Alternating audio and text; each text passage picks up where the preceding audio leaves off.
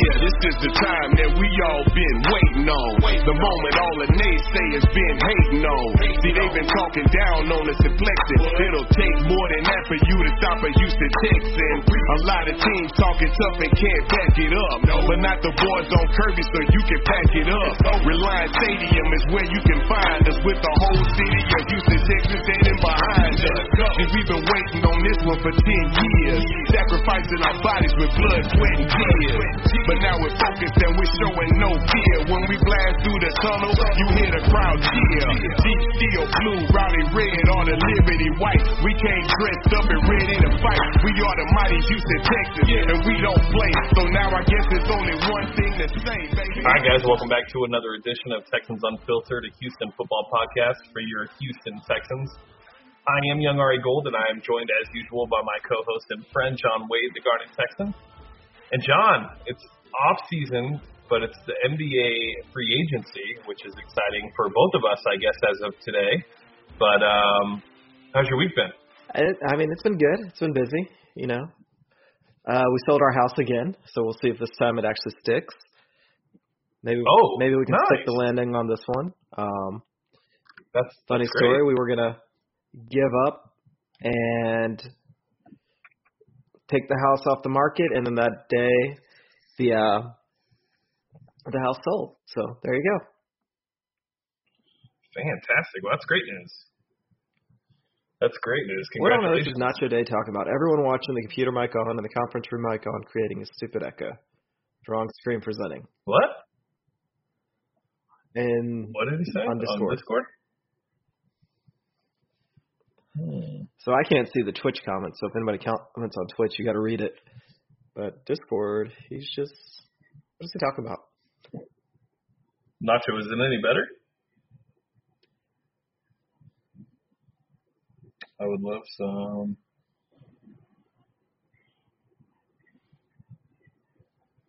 Nope, nobody's responding. Oh, I see. You guys are too funny. Listening to you guys set up that Twitch recording, ask a 6-year-old, and they can show you how they did it to record themselves playing video games. That's how I felt when I had to set up a Skype conference call.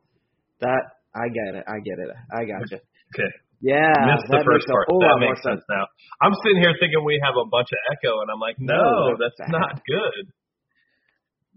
Well, Nacho, welcome to the Twitch stream. So, okay, before we get into the Texans, the breaking news of the day so far is that you guys are going heavy after Jimmy Butler. Are you excited about that? I feel like it's the whole Carmelo Anthony situation again. We'll probably miss on him again this year, and this will be the talk for like the next 3 off seasons. You think so? Daryl Morey gets crushes on these guys and then just chases them. Chases them. So do you think that Jimmy Butler makes you guys better without Capella and Eric Gordon? We'll get to keep Capella. Everything that I've seen says we'll keep Capella. No, you don't have the cap room to keep Capella. There's something on Twitter that they made it work out where we can keep Capella. Gordon, it would be CP3 maybe. We would move Nene, Gordon, and we'd be able to keep Butler, but I don't think he wouldn't get a max contract. But so why would Philly do that? I didn't say why they would do it, because they're trying to talk him into doing a sign and trade so Philly actually gets something in return. Otherwise, they don't get anything. Yeah, but I would think that the best scenario would be a 3-way trade involving Clint or CP3, which I think CP3 would be the ideal. I just don't know if you can find somebody to take on that contract, but Clint, Eric Gordon, a first-round pick or 2 first-round picks. Jimmy Butler goes to Houston. The third team involves a player and to Philly, and then Philly gets the draft picks as well. What I've seen, that Clint Capella is a part of the trade from what I've seen. I mean, right now it's everybody just getting on ESPN trade, whatever, and making it up. So, I mean, I've talked about this before, and our NBA offseason's too confusing to me. Like, if we get Butler, I'm excited. If we get Butler and we get to keep kind of our nucleus, I'm excited. CP3 has maybe half a year left in him, I think, maybe. So It's just kind of how we use that half a year. And I think that this drama is just bullshit that people have to feed into something because it's the off season. Well, it's also Houston. It's easy to hate Houston. It's easy to hate everything that's going on in Houston. Well, it's just, I mean, it's our writers. It is the media in Houston. It's the same shit they pull in the Texans. Well, no, that dude from Yahoo Sports isn't from Houston. The one that started it all. Oh, he was one of them. Greenville or whatever his name. Wilfield? Whatever. He has an MVP vote. You cursed him out. You should know his name. He's a freaking idiot. He's a fucking idiot. Let's just call it what it is. I'd love to talk to him, and I'm not even a Rockets fan. That guy is a fucking annoying idiot. I mean, he took the Skip Bayless stuff to a whole new level with that story. Oh yeah, he's a moron. But for whatever reason, it's just Houston, and everything's always negative. Everything's always negative. I don't get it. So how are you gonna feel if once the Lakers land Kawhi Leonard? Probably cry. I don't know. Like, yeah. Do you think like all of Twitter will just explode at once? I don't. Oh, sorry. I don't even know how I'd react, to tell you the truth. Because of course they would. Because of course they would. Of course. That's just how it would be. Of course they would. Kawhi was I could actually go for him for a whole year. As you know, he tormented me as a Spur, and I hated it. I hated his ass when he was a Spur. But I mean, he went up north, and the run they put on, and I cannot believe how much I hate Golden State. I've not had this level of hatred for a basketball team in I don't think ever. I'm surprised at how much they just got to me. But no, winning does that. It's not winning; it's how they won. And it was funny because the first couple of years before they brought on Durant, and I think we've talked about this. It's like Kevin Durant. I love how you say Durant like you. I don't know. You say that everything like Durant. I don't. Like he's a bad guy. Seriously, like he is a bad guy. You know, I liked him when he was in Texas. I liked him just fine when he was in Oklahoma because I don't know. Didn't really. I don't know. I just didn't really care for him, but didn't dislike him. But I liked him at Texas. Sure. And I liked Golden State when they were going up against LeBron originally. And it's just funny how it kind of flipped, where I was going for LeBron to beat Golden State, and then Kevin Durant went over there, and it was just, fuck them all. And Harden is quickly on his way to being the best player to never win a championship, and I hope to God that doesn't happen. I just hope to God. I think Jimmy Butler is a problem for you guys. I don't think he fits your offense. I mean, he's not a spot-up shooter. He's not going to stand in the corner and wait for the three-point ball. I don't see the offense evolving to fit what he does. He likes to have the ball in his hands, and he's also always been an issue in the locker room. So if any of what is being said is true, I think you add that to what is potentially going on, and I just don't know if that's the ideal situation. I would rather you guys trade like Clint Capella and grab some more role players and then maybe sign Boogie Cousins because he can spot up, he can shoot, he can play defense. He'd fit what you guys do a little bit better. All right, enough basketball. Even though Kawhi's coming to the Lakers and we're gonna be the team that we're always meant to be. John, anything new that you're hearing on the Texans GM front? It's quiet over there. I don't think there is going to be anything new. Yeah, I don't think so either. Which is what I kind of don't get is how many writers are tearing the Texans apart for going in GM lists. They have a GM. His name is Bill O'Brien. He's running the show. Yeah, no, you're right. I mean, they don't really need a GM right now anyways. Outside of scouts, which are already in place, that could do the scouting for when college football starts and stuff like that. I mean, besides injuries, there's not much that a GM's going to do right now other than go trade for Trent Williams and go trade for Patrick Peterson, which are the two names that are constantly being thrown out. One I'm okay with. The other one just had a knee scope and posted it on Instagram. So I don't know how I'd feel about trading for Trent Williams right now. But It just seems that right now I don't really see a point of hiring a GM. I think they are doing what needs to be done. I think they're just chilling, waiting until their guy's available. If the Patriots start to weaken their stance a little bit and say, hey, we'll take a 4th-round pick or a 3rd-round pick for him, then, maybe something happens. But outside of that, I don't expect any of this until the end of the football season. Yeah, I just go back to what we said last week. Bill O'Brien is our GM. Bill O'Brien is our coach. He may be our offensive coordinator as well at this point. And he's either going to sink or swim with it. I think that at this point they've targeted the guy that he really wants, which is Caserio. That was their number one choice last time we went through this. They weren't happy with settling, and I don't think that they're going to settle. And we're going to wait and see how it goes this year. If we just crash and burn, Bill O'Brien will be out. New GM, new coach, and they'll get to build their own thing. Otherwise, we'll either end of the year, Bill O'Brien hopefully the Texans have a great year, because that's what I actually root for. We go to the AFC Conference Championship, and, we're all happy. We're excited. Caserio either comes on or Bill O'Brien turns into the next Belichick, and he's just going to keep control of everything. So I think those are kind of the 3 options that are going to happen. Yeah, I agree. I just don't see a reason for him to pull the trigger right now anyways. So it's really not going to be much of a change.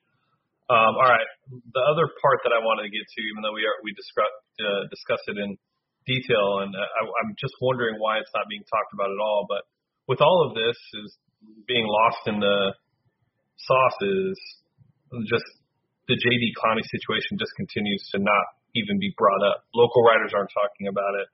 National writers aren't talking about it. The deadline is literally like 19 days away now, or 20 days away now, July 15th, and yet there's literally been no news out of NRG about Jadeveon. He's going to play this year under the tag. I think that just is what it is. He's going to play this year under the tag, which is shocking to me because I'm sure they want to get it resolved, but he's going to play this year under the tag, and we're all going to be heartbroken. And hopefully you follow us on Twitter, because there's a great thread that you can just watch on why Clowney is so important. But yeah. Yeah. You could, I'm going to be doing some film analysis on the Colts-Texans playoff game, and I had to watch it again for the first time today. And God, that was so hard to watch. It was just painful. But the one thing that I kept seeing was just Clowney being in the right spot throughout every defensive stand. And I just sit here and keep thinking, how are we going to just let this guy walk away? And then I'm starting to think, why would Bus Cook and Jadeveon Clowney want to even play under the franchise tag? Just given some of the stuff that he did go through early on in his career, why would they risk it? Yeah, I don't know. To tell you the truth, I really have no clue why. I guess they are very confident they'll get there's a better market for him in free agency. Part of it may be they do fear that this is going to be his only chance to get a paycheck. So take advantage of it while they can. But yeah, you nailed it on the head. If he ends up leaving, we're all going to be bitching in 2 years. Look at how great we could have been if we could have just kept him wrong. This is the story of Houston. We get these players and we always let them leave. Yeah, I don't know. I got animals going crazy around me right now for some reason. All right, let's get to the wide receiver position group breakdown. John, before we get into the individuals, what is your opinion on the position group itself? Well, our top 3, maybe the top 3, and they're up there for being the top 3 in the league. After that, there's a bit of a drop. And there's potential with the guys, the 4th receiver and the 5th receiver, and 5th receiver and 6th receiver may be up in the air if we even go 6 receivers. But the first 3, Well, if they're healthy, we will have one of the better receiving cores, probably the best receiving core that the Texans have ever had, and we'll have one of the better in the league this year. Yeah, honestly, I think that you could take, if Keke is healthy and Fuller is healthy, with Hop always healthy, I really don't know of another starting 3 wide receivers that you could literally have a legitimate argument with, saying that there's a better wide receiver group than what the Texans have on the field. Keke is the perfect slot wide receiver. Will Fuller is the perfect stretch guy, also a route technician, and then Nuck is just good at everything. I can't think of a team. I mean, Cleveland, but then I'm thinking, okay, well, after Jarvis, there's really not another guy that makes you think, okay, yeah, there's a third. What's his face from Florida? Yeah, the fast guy. What's his name? But even still, I would still take Keke. Yeah. So yeah, you're right. Like I really don't think that there's a better wide receiver group than what the Texans have on the field. But the key to that is, can they all stay healthy? DeAndre was so banged up at the end of the season last year, saying he was the most hurt he's ever been. Keke, obviously hamstring, so you always worry about those soft tissue injuries. And then Fuller has just had bad luck for 2 years straight.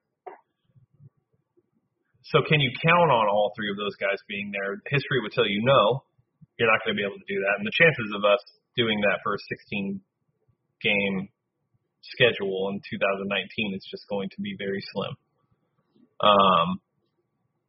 So let's get into it. So I guess we'll start at the top, because we all know that DeAndre Hopkins, if you're listening to this podcast and you're watching on this stream, you know that DeAndre Hopkins is the best wide receiver in the NFL. No matter what David Carr says, no matter what Josh McCown says, no matter what whoever is doing a top 5 list this week says. I cannot believe how many.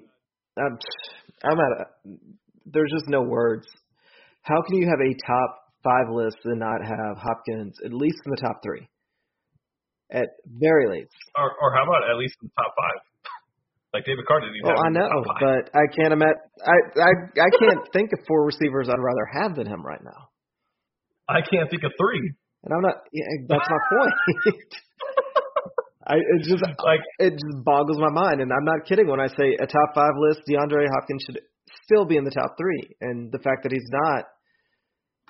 How hard did they hit him? I know he was sacked a bunch, but dude. Yeah, it was more of not how hard, but how many times. I mean, even with with the top 3 debate, the top 3 should pretty much always stay the same. In no particular order, it's Julio Jones, Odell Beckham Jr., and DeAndre Hopkins. Fair? Yeah, fair. That's the top. That's pretty much, if we were to do a Twitter poll, that would round out the top 3, I think. Some people may argue Antonio Brown should be.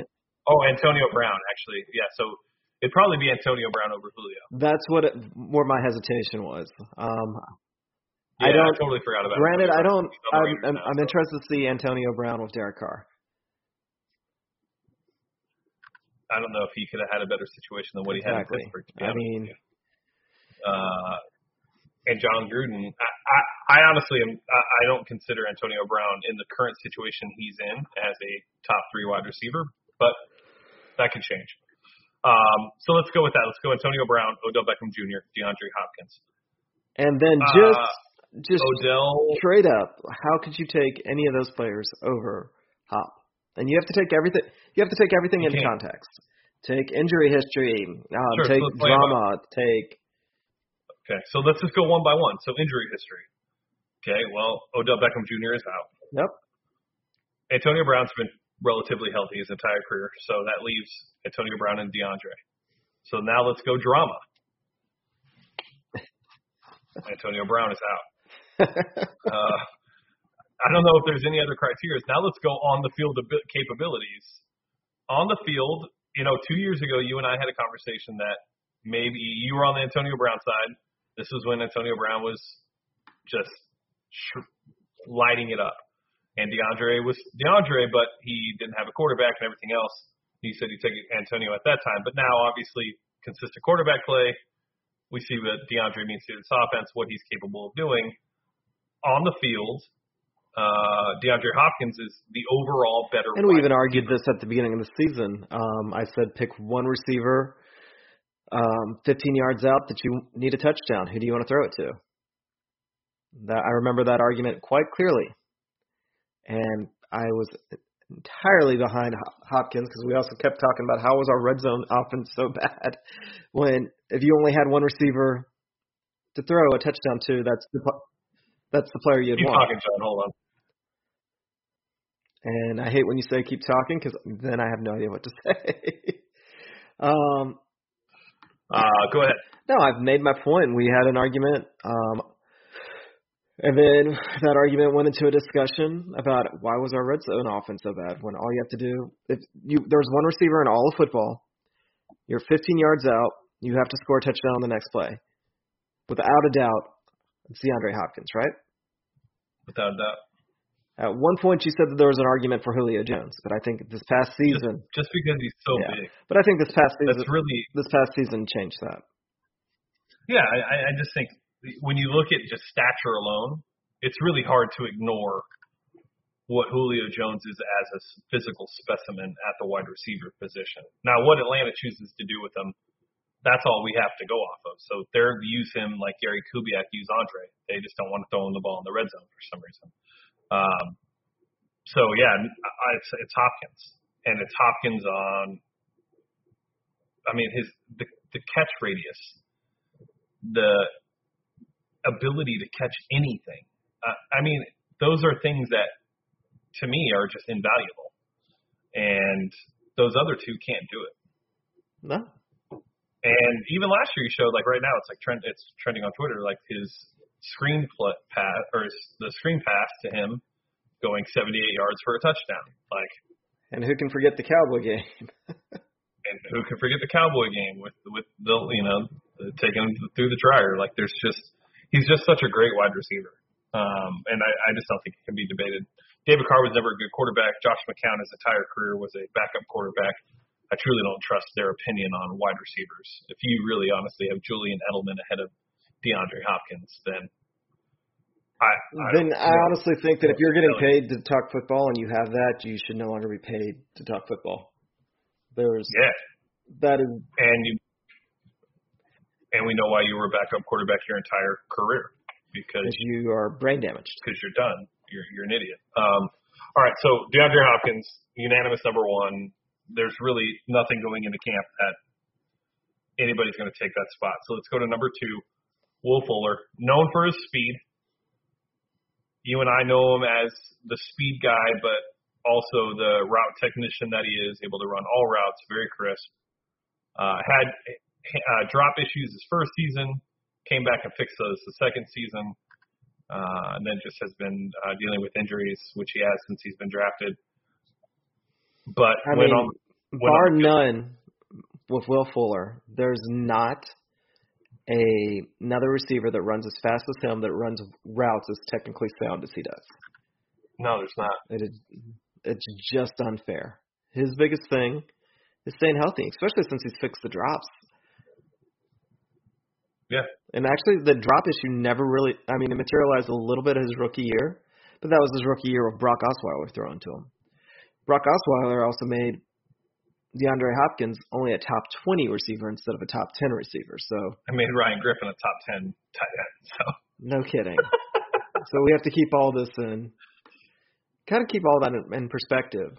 But Will Fuller has easily been the best receiver out of that draft. You could argue that there's many other teams that he would be the number one receiver. But, he's behind Hop.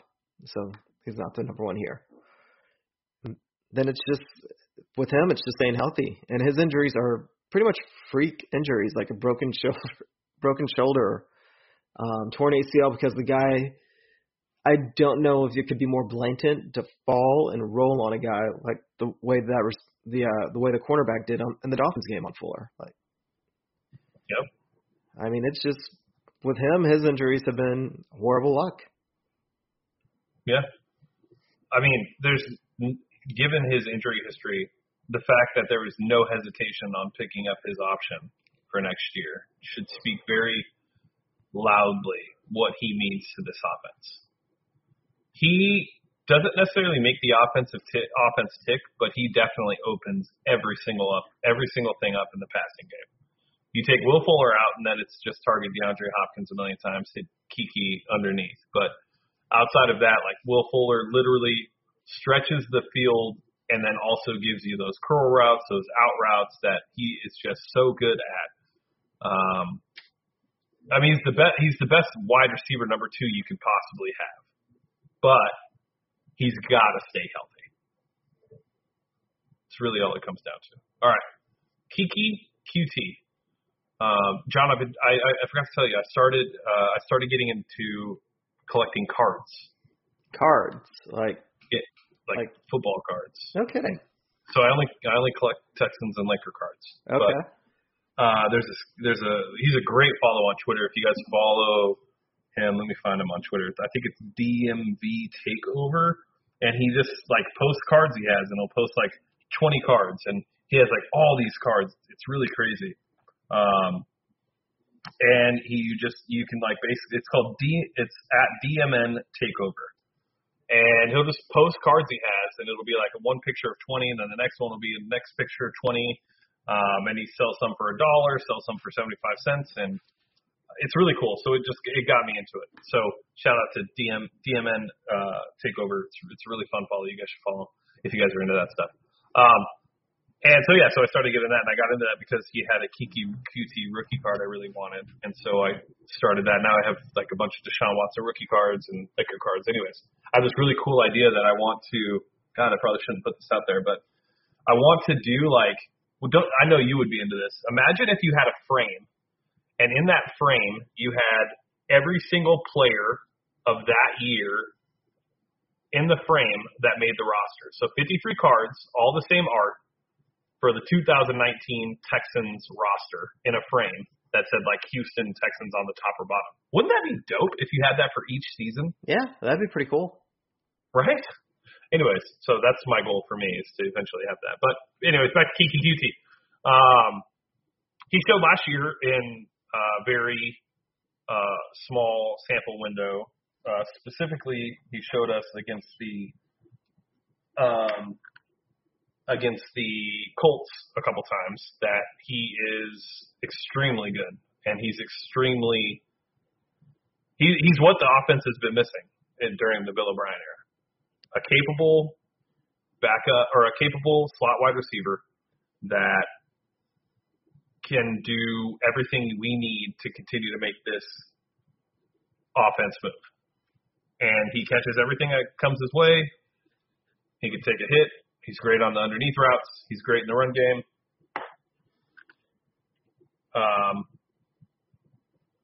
He's what we need. Yeah, we've talked about it at length. The healthy Kiki. He's the outlet. He is our running back. The short passes, the high percentage throws. Deshaun Watson has said himself that his new philosophy is death by 1,000 paper cuts. He wants to be more efficient, and he wants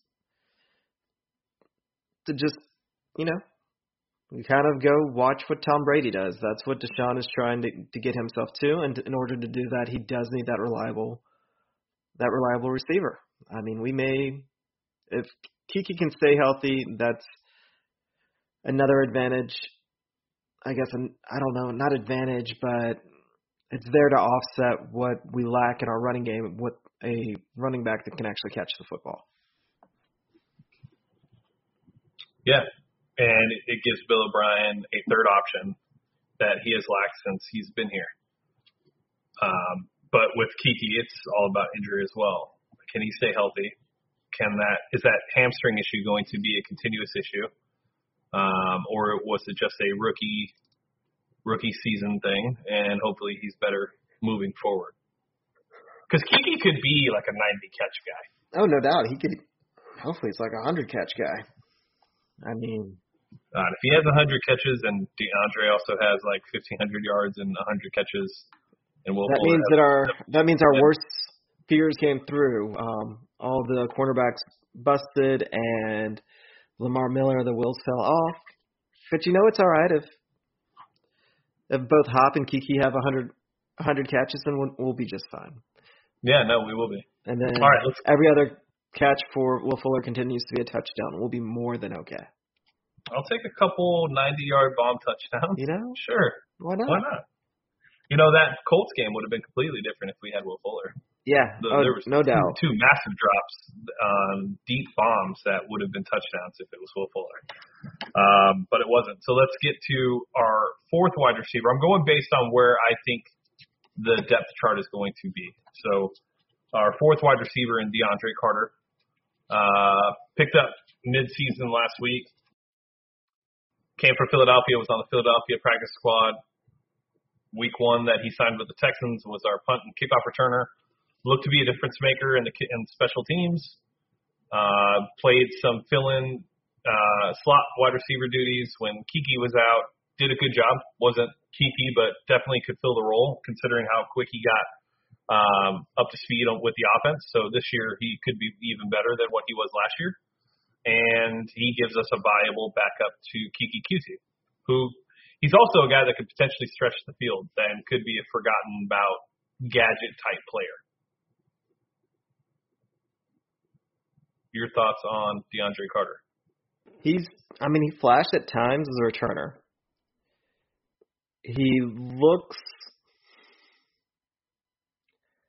if I was to bet money right now, he would be our specialist and Kiki's backup. Now, he's not the same sort of player as Kiki other than the fact they're both slot receivers. Carter is more slippery, but doesn't quite have the same top-end speed.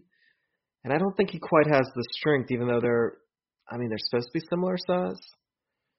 Let's see, Carter is 5'8", 190, so he's a little guy. And Kiki is 5'11", 180. So that's actually surprising because if you watch him play, Kiki plays stronger than you would think for at 180. I wonder if this is directly from the roster on the Texans website. I wonder if that's correct.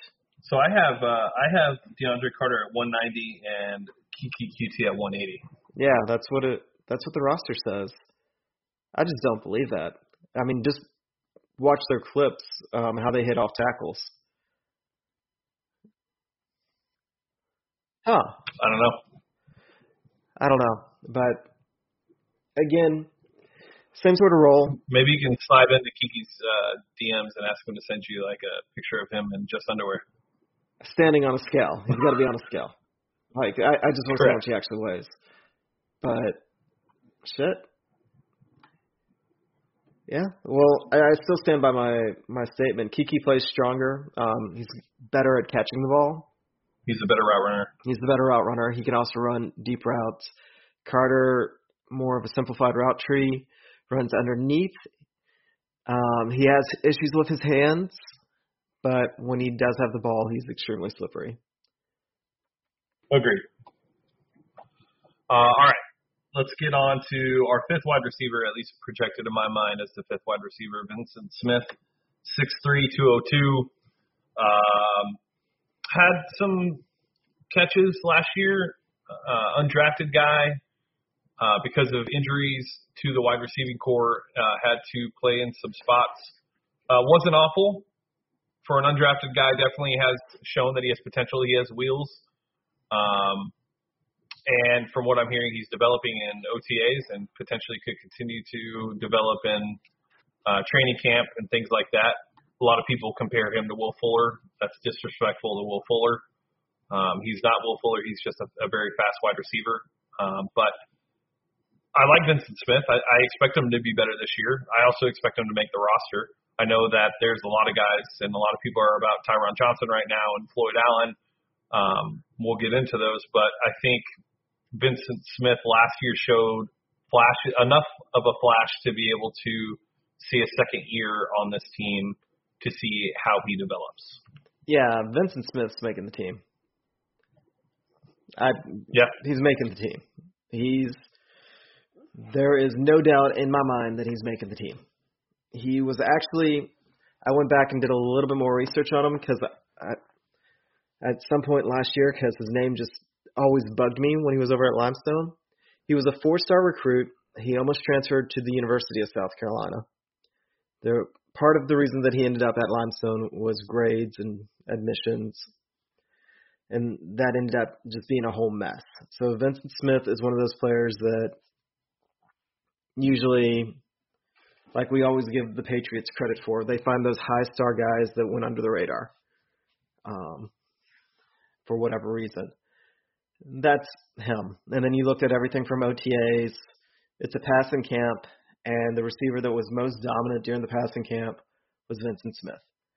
The other guys, even when they were saying we're having a great camp, they were still comparing them to Vincent Smith. So unless he gets hurt, he's making the team. They essentially wasted an entire roster spot last year just to protect him because last year he was not ready. But this year he should be able to be a little bit more of a contributor, and I say by next year he would be a solid rotational wide receiver. I agree. And when you're an undrafted wide receiver, you made it. I mean, that's great. If you can have 2 years on the team and end up being the 5th wide receiver, that's awesome. All right, let's get to the undrafted guys that are in camp right now. Not a ton of info. Floyd Allen, 5'10", 199. Johnny Dixon, 5'11", 198. Tyron Johnson, 6'1", 193. He's this year's Lestar Gene. Stephen Lewis, 6'2", 215. Stephen Mitchell, 5'10", 186. And then the returning guys from the practice squad last year, Jester Way, 6'3", 209, and Isaac Whitney, 6'2", 204. I don't know a ton about these guys. I know that Isaac Whitney is just another version of Vincent Smith, very fast guy. Jester Way is more of a Sammy Coates type wide receiver. Outside of that, I don't know a ton about Johnny Dixon, Tyron Johnson, or Stephen Lewis. And to be honest with you, I don't expect any of them to make the team. So the guy that Pat Starr loved, Tyron Johnson, because he's both a speed and size freak. Johnny Dixon played at OSU, Ohio State, and he looked pretty good out there, but he went undrafted. So to go to OSU and not get drafted is usually a red flag. It's because he is a little bit undersized. I think that DeAndre Carter is probably the receiver most likely on the bubble, in my opinion, just because of his hands issues, if he can't hold onto the ball. So it wouldn't surprise me if, say, Johnny Dixon, who is very, very similar to Carter, could actually push for that spot. I would assume that Carter's better just because he's got a couple more years experience. And he has shown some. He's shown something. So he should be able to hold him off. I honestly think, because I'm still leaning towards us going towards 4 tight ends, that we're only going to go with 5 receivers. And I'm in the same boat. I think Akins will play a wide receiver tight end role. Yeah, and I think that Weah, Dixon, and Tyron Johnson, all 3 of them will potentially make the practice squad. Yep. However, Floyd Allen, great story. Amazing story. Just an unbelievable story. And for the thing that we got to remember about these stories is nobody on the Texans cares about the story. Right. I mean, they honestly don't. They care very much on whether or not he can contribute to the team and help them win some games. And the fact that he has a story like that and he's on the roster though is something to look out for, because there's something there and nobody's seen it. So I will watch him, because for him to go through everything he did and to end up even with a chance in camp, there may be something there. He may be somebody that's worth watching, because to essentially wash out where he was and to be homeless to now on an NFL roster, there's got to be some talent there that's flashed. Sure. Yeah, and I think one thing that people need to realize when it comes to these stories is there's probably about 16 of these stories out of the 32 teams in the NFL that are happening throughout training camp and OTAs. DeAndre Carter's story is quite awesome as well. He was a substitute teacher. Didn't think that he had a chance in the NFL. So, I mean, the stories of these undrafted guys is awesome, and you pull for them and you want them to do well. Obviously, like with having Javier Edwards on, we want to see him make the team. He may have a chance just because of the position he plays, but you pull for everybody to make the team, but at the end of the day, it's what 53-man roster is the best for this team to put on the field. And unfortunately, with this position group having such a stronghold at the 1, 2, and 3 already, at really a 1, 2, 3, and 4, I would say that there's a chance 5 could change, but I'd say that that's highly unlikely just given what Vincent Smith did last year and what he is doing in camp now. And then also the fact that we have 4 tight ends that 3 are going to make the team. 2 of them being rookies, 1 of them being a third-round pick this year in Kahale, and then Darren Fells needed for blocking. After watching the Colts game and watching Jordan Akins and Jordan Thomas block, it's Darren Fells is making this team because it's a need. And so we're going to keep the other 3, and Jordan Akins has played wide receiver in college. So there's a good chance that that's just kind of how it works out, and it's unfortunate. All right, that's our wide receiver position group breakdown. John, anything else in Texans land that you want to get into tonight? Is there anything else going on? No. Did I miss something? No. Now I feel like I missed something. No, you didn't miss anything. There's nothing else. I just wanted to make sure I wanted to have an open forum. If there was something that you didn't have time to add to the outline, I wanted to make sure that you had an open forum to talk about what it is that you wanted to talk about potentially. I don't. Now you're just going to disappoint the podcast. I know, right? Thinking that you're going to have another listen or another topic to talk about, and we don't have one. I think we might be done. Okay, then we are done. Well, actually, you know what? Uh-oh. We really didn't talk about this from Cal McNair's perspective.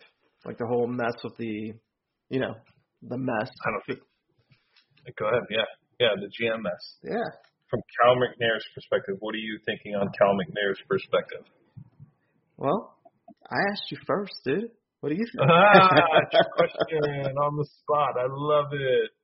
I think with Cal, really right now, what it is I think stability and having an understanding on where this franchise is going to go. I don't think that I can tell you that the difference right now between him and Robert or Bob McNair, rest in peace, but I think he has a clear vision on where he wants this team to be, and instead of making a gut reaction to hiring a GM, I think he has an idea on who he wants to be as GM, and he's hoping that the season plays out in a way where we keep Bill O'Brien and are able to add Nick Caserio to the front office. And I think that Cal is just going to be patient and see. I think he realizes that there's people in place that can do the GM job is by committee right now, and there's no reason for him to make a hasty decision on who's going to take that spot because he's already paying 2 GMs, and he knows he has to pay a third, and I think he just wants to make sure that this is the right decision because he'd rather be the Ravens and have Ozzie Newsome for 16 years than in 4 years go through this again. And I think he's zeroed in on who that target is in Nick Caserio, and he wants to wait it out. Well, I was going to try and kind of push you a little bit on Bob McNair. His ideal franchise was the Steelers. He believed that if you had stability plus above average, but not necessarily excellent coaching, but you had stability with above average coaching and an above average front office, eventually wins would come. That if you mix things up every year, that you're not really going to get the results that you want. That was more or less his blueprint and who he was trying to emulate. I think Cal, at least starting off, he's showing that he's going to be a little bit more aggressive. I think that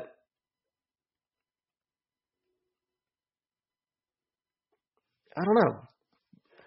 I'm kind of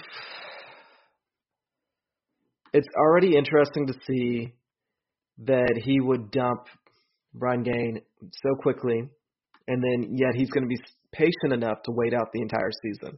which to me just further reinforces what I believe our beliefs on. It's Bill O'Brien's show this year, and if he loses, then they're all gone, and it's going to be a clean start, and then it'll all be Cal's start. And I think that's why he's going to have some patience this year. However, it'll be interesting to see going forward if he'll still have that patience. So I think it's a pretty bold move.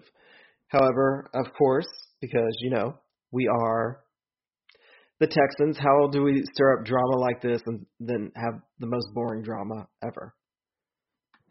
Because we're the Texans. Typical Texan fashion. Hey, we're going to do something. We're going to get everybody talking. And then nothing else is going to happen. Turns out we already had the GM. And, yeah, I hate to break it to y'all. We do have a GM right now, and he's not making any trades. We're not going to get Trent Williams. We're not getting Pat Pete. Clowney's not going anywhere. We are pretty much what we are for right now. This roster is what you're going to get. So, what do you buy? Do you buy the whole Bill O'Brien was just looking for power narrative? I don't necessarily. Sometimes people confuse power and control. I think he was looking for control. Okay. But do you think that he's ultimately doing this so he can be the GM? Yeah, he could be the Belichick of the Texans. I think that he's being honest when he says that he doesn't want to be GM. He wants to be the coach. But I do think that he wants that level of authority that Belichick has, where he has final say. He has that level of control. And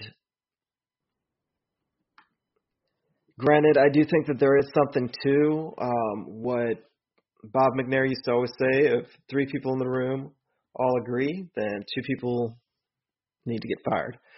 I think that Bill O'Brien actually kind of learned that a little bit with Brian Gaine, because Brian Gaine was apparently almost too much of a yes man, where the rumor is Bill O'Brien felt like he was already doing everything. So if he's already doing everything, he might as well do everything. And I honestly feel that if Bill O'Brien was after power, they wouldn't go after Caserio. I think that Caserio will push back enough, but he'll do it in a way that Bill O'Brien still has control because they have the same mindset. They look for the same sort of players, and there's more more alignment than even Brian Gaine. I hate saying that, but I think with Brian Gaine, there was alignment there, but the alignment was the type that Brian Gaine was redundant, like he just wasn't needed. Whereas Caserio, I think the reason that he wants them, he has this belief that Caserio will have that alignment, but he'll show outside perspective, or not outside perspective, but he'll show it from more angles, like things that O'Brien would normally miss. And obviously, Caserio must be pretty smart. I mean, I'm still blown away by the fact that he's on a coaching headset during games. So, for Josh McDaniels to actually allow Caserio onto the headset and to have his input into play calling during the games, that says something, because we all know McDaniels is kind of in love with himself. So, Caserio must really be something else. There must be something to him. Yeah. And I have no insight on that. I don't know anything about the guy other than what we can all read online. Like, with Easterby knowing, granted, what I know about Easterby, you can kind of figure out online anyways. But with Caserio, there's got to be something to him. He's been with the Patriots for 20 years, and they are fighting like hell to not let him leave. Which pretty much tells you everything you need to know. And he even gets out there and he coaches wide receivers. That's crazy. It's insane. I'll take a GM that does that. Yeah. So, all right. Well, with that being said, we are ending our Twitch stream. Thank you for all the supporters and the viewers. We appreciate it. For our podcast listeners, you can find us on all podcast platforms. Just search Texans Unfiltered. You can follow us on Twitter and Instagram at HoustonFBPod. Make sure you join our Discord. Make sure you go to our Patreon at patreon.com/TexansUnfiltered. And I think that is every plug possible. With that being said, I'm Young Ari Gold, signing off for Texans Unfiltered. We'll catch you guys next week. When they had our backs up against the wall and said that we couldn't stand the pressure, we still got it done, man. When they said the clock was winding down and there wasn't enough time to get it done, we still got it done, man. Now it's our time to shine. It's our time to keep it 100. So we gonna go out here and show them how trill we are, baby.